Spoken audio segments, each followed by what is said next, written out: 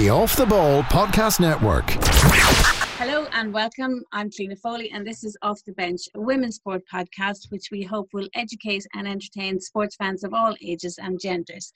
You can find all our previous episodes on iTunes or on the podcast link series in Off the Bench or Off the Ball.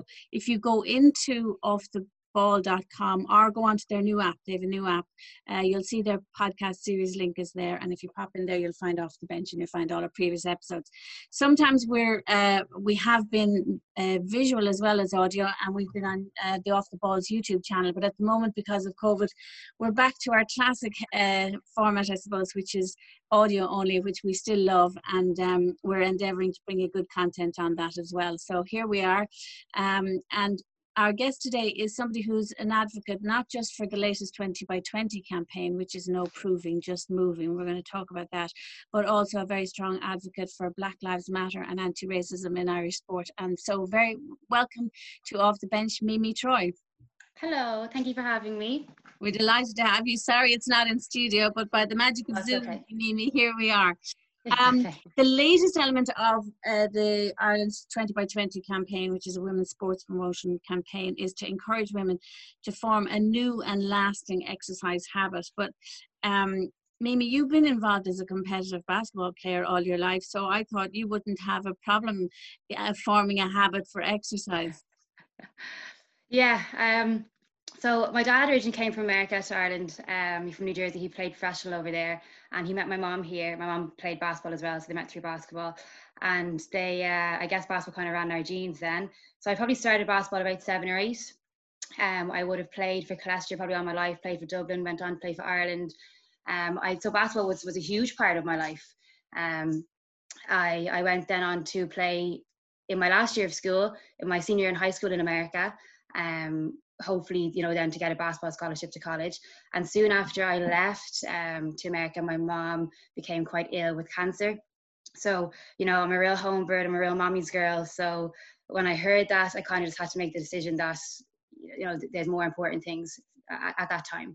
My sister was studying to be a doctor at the time. I had a younger brother. My other brother was in South Africa on a religious mission for 2 years. So I kind of just said, you know what, this is me, this is basketball done for me. I need to kind of, go home and help out my mom and my little brother. So then, she was in remission then after that, and I went back to college the year after in 2011, and I presented kind of again with the opportunity to get a basketball scholarship to Weber State, and again I kind of found myself in that situation where I didn't want to be tied to something and be committed to something. And then, what if I missed out on something at home? And my mom was very much, she wanted her girls to live their dreams and finish college, get their degree. And she never told us, when her cancer would progress. She never wanted to tell us to bring us home. So I just felt if I had to play basketball, I'd be tied to that and I'd have a huge regret not spending time at home. So I ended up just not playing at all, and I just got an academic scholarship then to go to college in America. So that was my basketball done for a long time. Until I came back. At that point, Mimi? At that point, when I made that decision, I was about 18.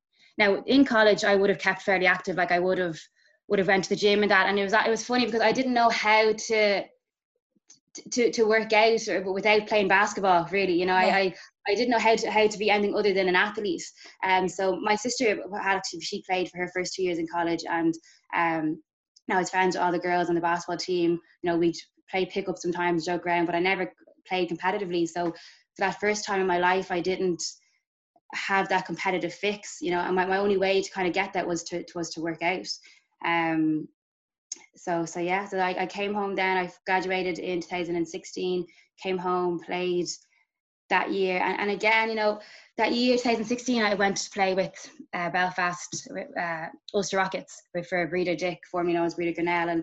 And she was coaching Division 1, and I never wanted to play Division 1. I always wanted to play Super League because I just am that competitive. I want to take it very seriously. And that year, Paul, he's my husband at the moment, not at the moment now. Current husband. Yeah, my current husband. He was playing professionally basketball in Madrid. So, you know, I knew I was going to be going over there every other week, and, you know, my mom's health was starting to deteriorate again, and I just knew I wouldn't really have the time to put in to play. And I remember Breda had said to me, well, you can't marry my son unless you play for me. So I had thought, right, okay, I should have, I ended up playing, and I kind of just played for fun then. And again, I found myself in a position that I'd never been in before, because, you know, basketball for me was never really about the fun of it. I loved basketball because I was good at it.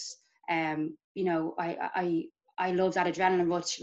I loved that I needed that competitive fix. You know, that's probably my dad and me needing that competitive fix. Yeah. But I just played for fun, and I never had done that before. I didn't take it very seriously. You know, I trained maybe once or twice a week. And, you know, we ended up getting to the semi-final, the cup final, and we won, you know. So you represent a really interesting, I think, dynamic, which is sometimes people are really competitive in sport, then for some reason maybe they go away from competitive sport, and then the issue is, do you go back to it? How do you go back to it? Or do you go back to competitive sport in a more social form? So we'll talk about that. But it's funny you should say that. Your dad, you said about your dad being competitive, you're your dad's daughter. For people who don't know, you are part of what we would call Irish basketball royalty, really. Kelvin Troy, your dad, who is inducted into the Irish Basketball Hall of Fame, famously competitive man, used to mark Larry Bird in his college days, and had a brilliant career in America. He was the first generation of Black American basketballers to come to Ireland and settle in Ireland, and it's really interesting that many of their children are now stars in Irish sport, in different sports, including somebody like Darren Randolph in soccer. So you had, as you said, I mean, basketball is part of your oxygen, right? And you get a chance to go to America and a scholarship in Utah, in Weber College in Utah. But you had this extremely difficult personal decision and a tussle with yourself because your mum Anne was ill. Tell us a little bit about what happened, and how did you navigate such a difficult time in your life?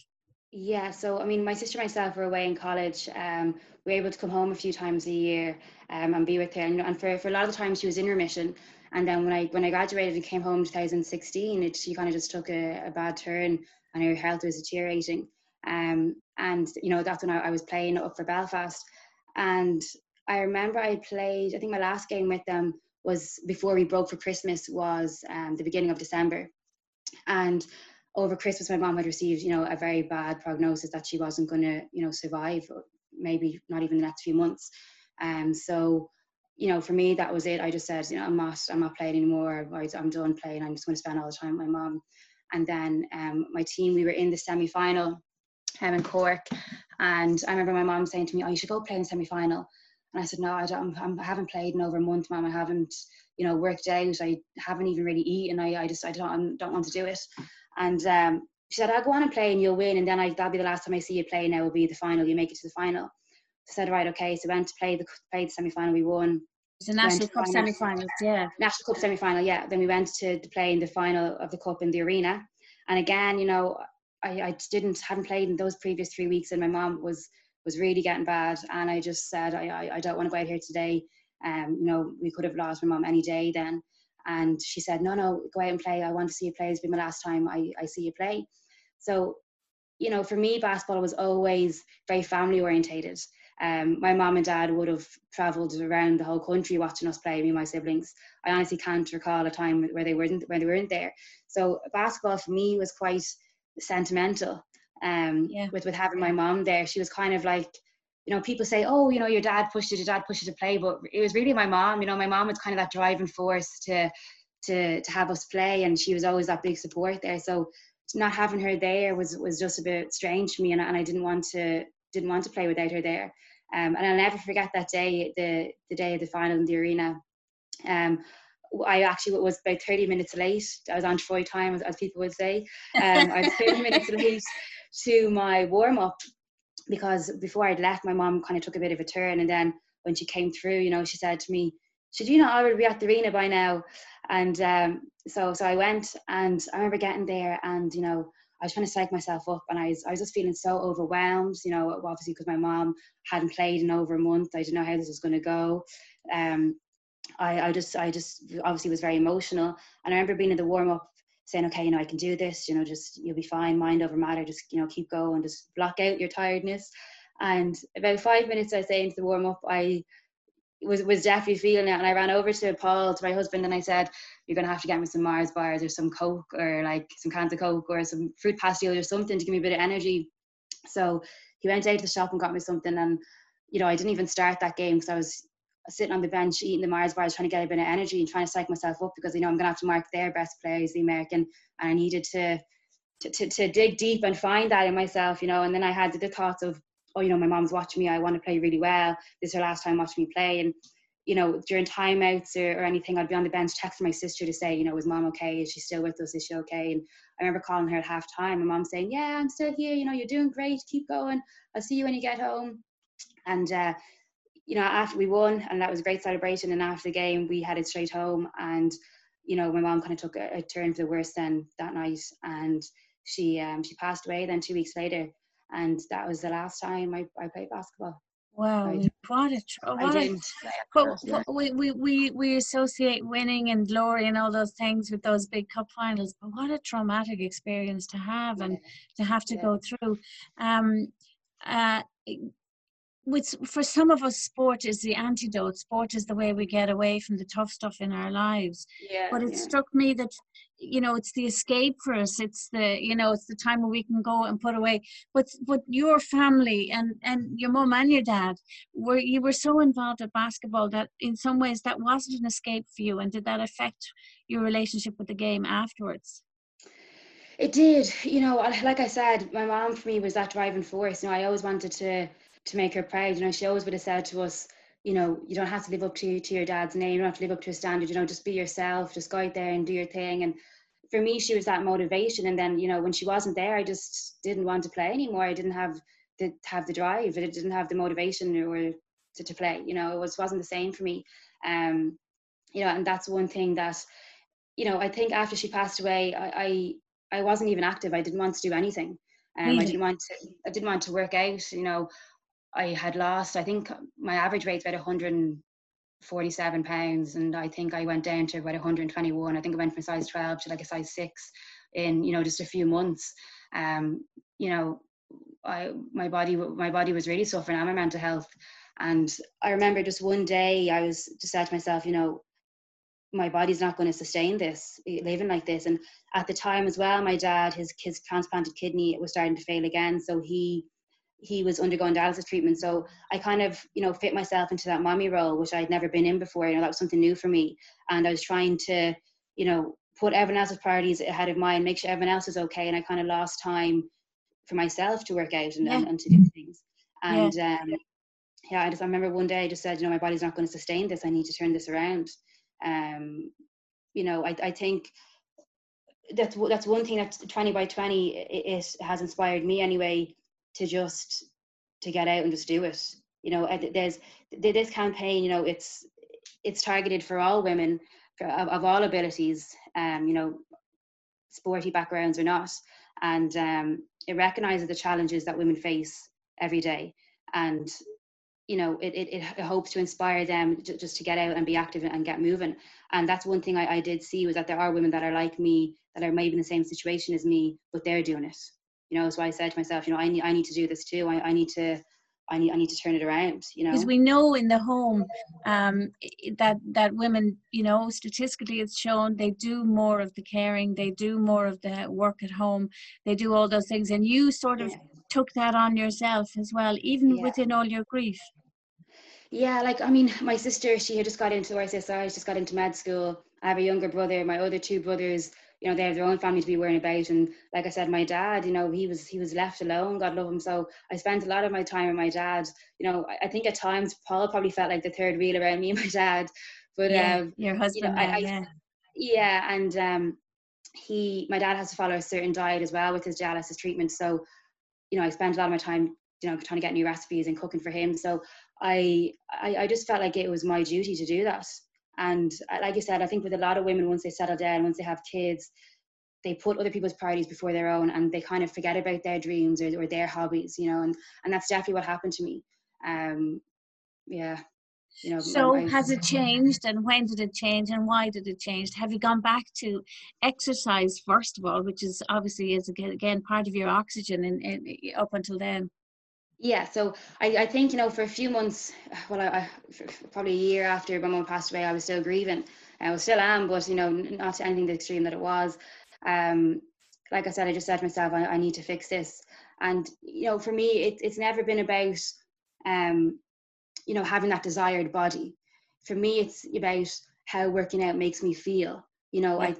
I think with all the busy schedules and the hecticness in life, and how you just feel a bit uncontrollable at times, one thing you can control that I realize is how you treat your body. And I think that I just said to myself, this I have to get back to myself. I have to get back to what I know.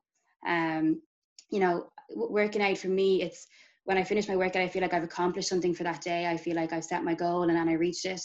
It just makes you feel good. You get that adrenaline rush, and nobody ever worked out and said, "Oh, I wish I didn't do that. That was terrible for me." Yeah. You always get the endorphins, no matter how hard the session is. Yeah. Yeah. So that's definitely one thing that I needed, and that I wanted to turn around. So I've probably the last, and then obviously I had my wedding that was around the corner, so that probably gave me a bit of a push as well to get myself into gear. So that was probably about 2 years ago. I started to become active again. And then having followed this 20 by 20 campaign before I became involved in it, that kind of gave me a bit of inspiration to actually get back and play basketball, and get back to what I know best, and then to what I like to do. So are you back playing competitive basketball by now? Well, I hope to be either this season or next. I hope to be. So we'll see how that goes. And you're what age are you now? You're 27. 27, yeah. Yeah, and I think often men and women we're afraid to go back into competitive sports sometimes as well, because we feel, oh, it's for young people, or we've let it go too long. So what's encouraged you in that way as well to say, no, I want to go back. I want to be active. I want to be competitive. That's it. Like, it's again the 20 by 20 campaign. It's just great in so many ways. I can't even just to say one thing, but it's shown me to kind of get rid of that internal dialogue of oh, I can't do this, or I'm too old for this now, or I think I'm past that stage, and just say, what, forget it, I'm going for it, I'm going to do it. The recent chapter of the campaign is no proving, just moving, and that's exactly it. I have nothing to prove to anybody. I'm doing this for myself. I'm just going after it, getting out and doing it. Brilliant, yeah. And you said something to me before we started as well. You said something about the notion again as well of that campaign that you like is of seeing athletes being put forward. You were saying to me, when you grew up, most of your coaches were men, probably. You were lucky, obviously, to work with Breda up in Belfast, but to have those role models, to be able to see them as well, that's been important. And your mum was sporty, not in basketball, but very active in other ways. Yeah, oh yeah, she would have always pushed us to be sporty, and that's one of the reasons why I joined this campaign, was because like that, when I was younger, my dad coached me. He was my trainer. Outside of him, I only had male coaches. Whenever I wanted to go see a basketball game, it was the men's Super League professional games. When I'd watch the NBA on TV or college games, it'd be with my dad or my brothers, and they'd all be men's games. So I'm sure there were great female athletes within basketball, but I never saw them. There wasn't that a hype around the women basketball, and so I didn't really have that role model or anybody to look up to. So I think that's why this campaign is so important. They have the slogan, "If she can't see, she can't be," and that's exactly it. Yeah. You were saying to me, your mum was, as I said, she wasn't basketball, but she was very active as well, and she was into, was it Sea Scouts or? Yeah, Sea Scouts, and we kind of used to slag her for that, the Sea Scouts. But she was a great swimmer, and she would have been into hiking. Now, she did play basketball as well, but she always made sure she was very active. And then like most women, they kind of let life get ahead of them, and you know, kind of late into her 30s, she'd kind of stopped being active altogether. She'd go on walks now and then, but she was always running around after us and after everybody. And that's kind of another reason why, you know, I said that I need to get back being active, is because I don't want to die young, really. You know, I don't want to be unhealthy. I want to be around for my kids. You know, I want to live out my life, you know. Yeah, be fit and strong. Yeah. So great. You're hoping to get back on the basketball, get back to but most importantly for you, the important thing now is to be back feeling fit and well and be active. Yeah. And I saw Sarah Rose saying the same thing, and she's another ambassador for 20x20. She was saying, you know, for her now in the future, even though she's involved in very competitive sport, it's actually about how it makes her feel mentally, and that's really got much more focused on as she gets older. Yeah, oh, definitely. You know, like I said, after my mum passed away, I suffered big time mentally and physically, and being able to work out, you know, it improved all of that, just improved my overall well-being. Like it released the endorphins, helped me relax, helped me feel like myself again, you know. Yeah.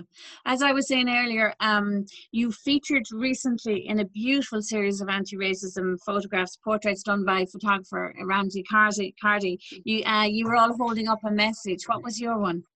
My one was "Achievement has no color." Right. And why did you take part in that, and why do you feel it's important? You know, for many reasons. Obviously, you know, I'm mixed with black and white. I'm proud of both of my heritages, but you know, obviously, I see that there's such an injustice that it's very one-sided, the injustice. So I think it's really important just to stand up for what you believe in. I think, especially in Ireland, you know, people say that there's no racism in Ireland, and there is. You know, would I label Ireland as a racist country? No, I wouldn't. But racism definitely does happen here, and I wanted to show, you know, I wanted to educate people and see that racism does happen here. I wanted obviously to stand in solidarity with what's going on in America at the moment. And you know, I don't think in Ireland and probably the rest of Europe, we just haven't really been educated on, you know, the twisted and deep oppression of Black history. And I think the only way to do that is really to try and educate yourself, and even just look in, reflect on yourself and think, you know, why haven't I spoke out on this? Why haven't I maybe posted something on social media? Is it because I don't want to get too political? Is it because I don't think my voice matters? So, you know, it's important to address those feelings, and that's why I wanted to do this, was to just to show what I feel about it. You know, that this is what I think. I wanted to voice my opinion, and obviously being part Black, it holds, you know, very dear to my heart. And what has been your experience? Have you ever experienced direct racist comment in your life? Yeah. Oh, yeah. You know, I think again in Ireland, people, you know, their banter is very casual racism. Yeah. And they think, you know, it's all this banter, but you know, it's at whose expense, you know.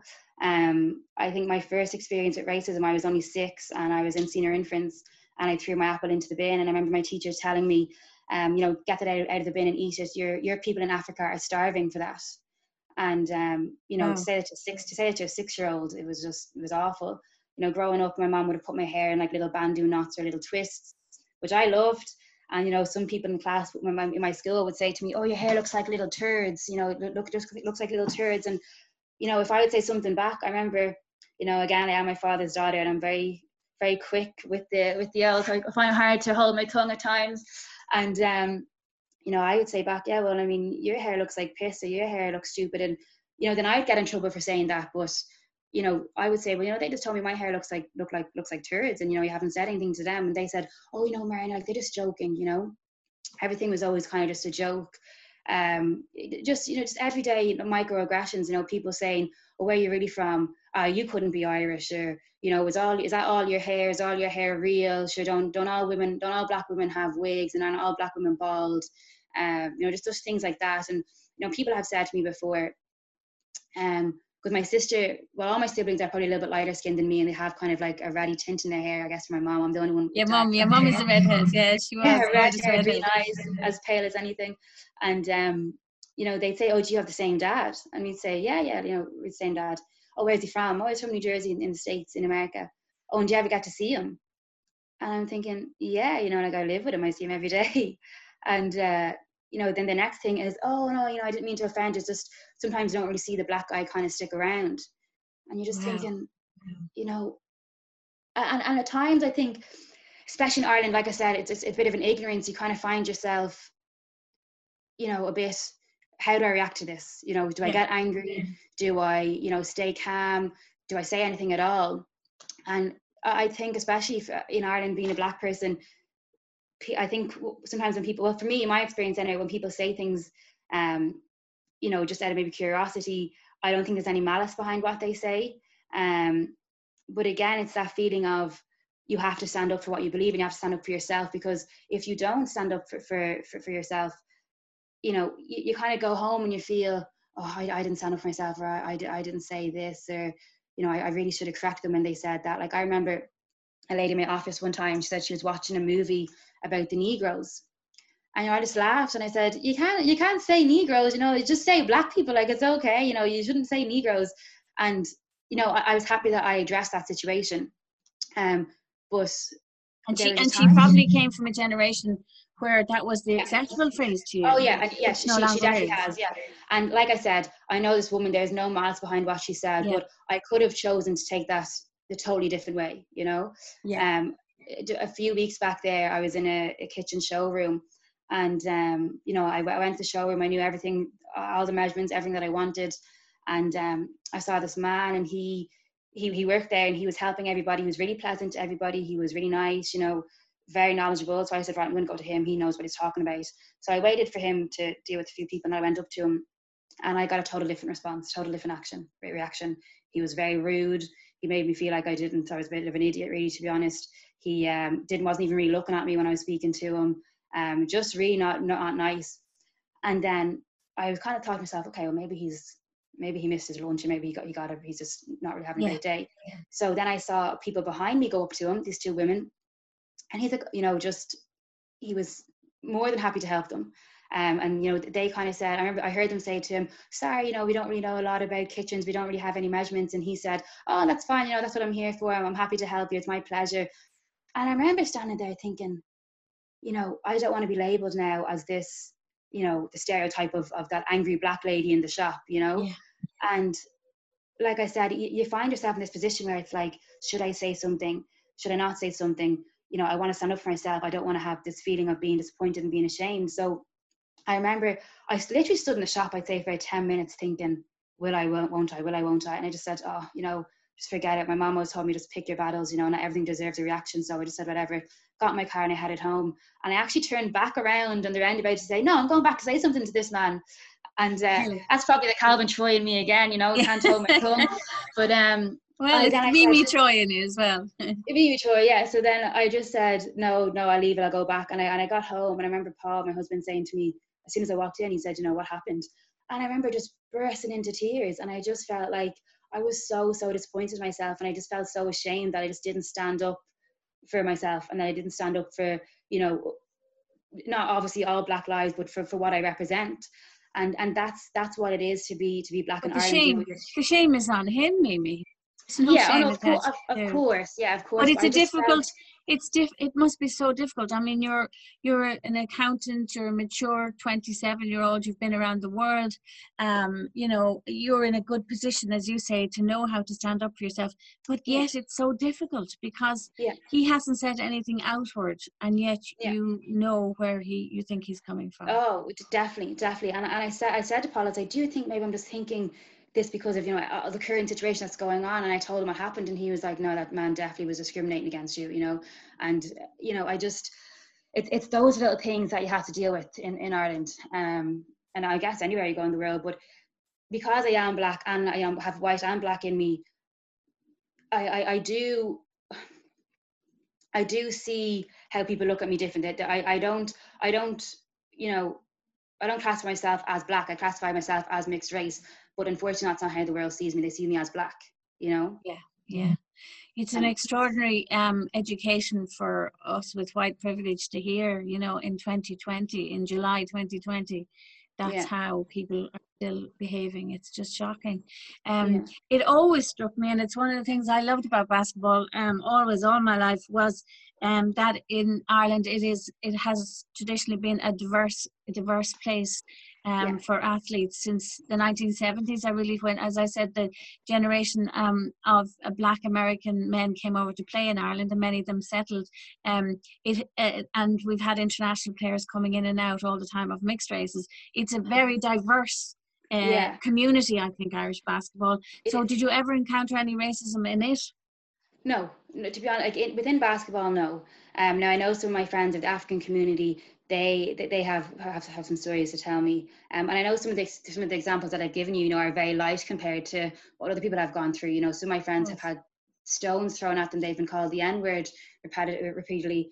But in basketball, no. And maybe it's because I didn't play, Gaelic football, or I didn't play soccer, where there might be less. Yes.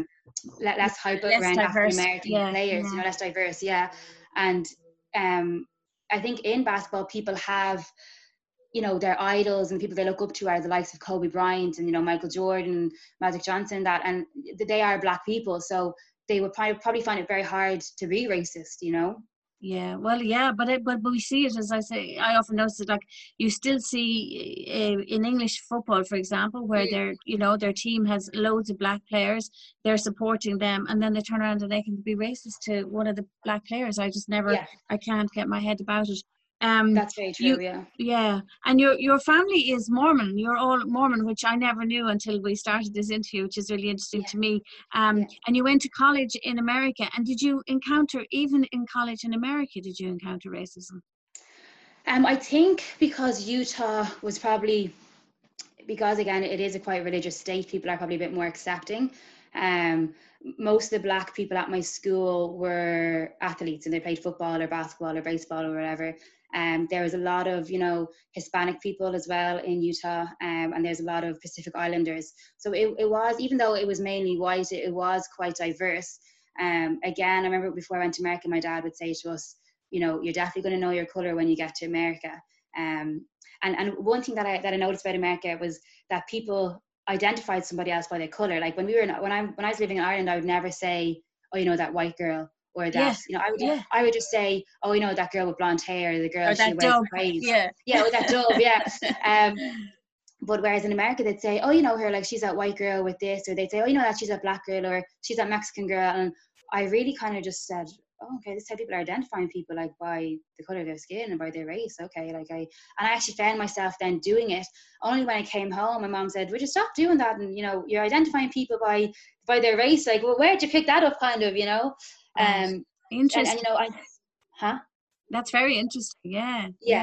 So and again, people, because me and my sister, we do look very different. Again, she has a red hair, she's a bit of a paler skin than I do.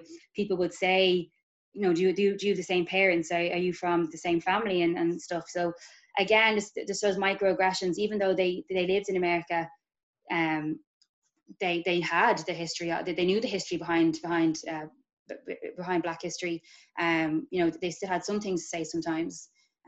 Just ignorance, really, just ignorance. So as we finish up, what's your best advice for us who, as I said, who have white privilege, who probably, in our language, even still maybe, get it wrong? What's your best advice for us to support people of colour in this country? Well, like I said earlier, I think you just have to reflect on yourself and think, okay, what can I do to help this problem? Do I even want to help this problem? If I don't, then you need to address that as to why you don't want to help. There's loads of petitions you can sign, just create awareness around it for other people to see. If you're in your friend group and you think somebody is, being racist, call them out, because otherwise it's not going to change. If you sit there and you be silent, you're adding to that. Like I said earlier, you have to, I think, in order to become educated, or to even have some sort of empathy towards Black people and towards a minority in Ireland, you kind of just have to educate yourself and just really, really take the time to read about it, or even ask questions. Like I've had some friends text me and say, I'm really sorry, have I ever been racist? Have I ever done this? And I said, no, definitely not, because I probably would call you out, and if you were, but that's a good sign. That's a healthy sign. Oh, definitely. Yeah, I've honestly, I probably had over 50 people text me or Instagram me and say, you know, oh, I never knew this happened to you. I never knew this even happened. You know, have I just been living under a rock this whole time? So people definitely are willing to listen and willing to change and willing to bring awareness to it, you know, which is great. Really well, is. the consciousness, it's like a completely far more serious topic, but the consciousness of it, and the education of it is growing, definitely. Yeah. And you're doing a similar job, not just for that as well, but as I said, for the 20 by 20 movement. Finally, why do you feel it's important, this notion of no proving, just moving? No proving, just moving. I think it's a great message to get across. I think especially as women, a lot of the time we see the Instagram models, we see the fitness models, and we think, oh, you know, I want to look like that. But it's not about that. It's about how you feel. You know, you've nothing to lose by going out there and taking that first step. You know, you've nothing to prove to anybody, just to yourself. You're doing this for yourself, and that's it. You know, Rome wasn't built in a day. You know, it will take time. It will take time to get to that. But it's just, I just would urge anybody to get out there and just get moving. You know, if you don't want to play a sport, you know, go for a walk, go for a cycle. If you do a Zumba class, if you love to dance. But I promise you, it will really make all the difference, you know, mentally, physically, your overall well-being. It's you know, being physically active is probably the best gift you can give your body. It really well, is. Mimi Troy, that's a great way to finish. Thanks so much for joining us on Off the Bench. Thanks really appreciate it. Just before we finish up, just a reminder to people that you can find all our previous episodes on iTunes or on offtheball.com. And even if you want to use their app now, they have a great podcast series link in there, and you'll find all the Off the Benches in there. And we hope to be talking to you again soon. Thanks again, Mimi. Thank you. See ya. That was an Off the Ball Podcast Network presentation.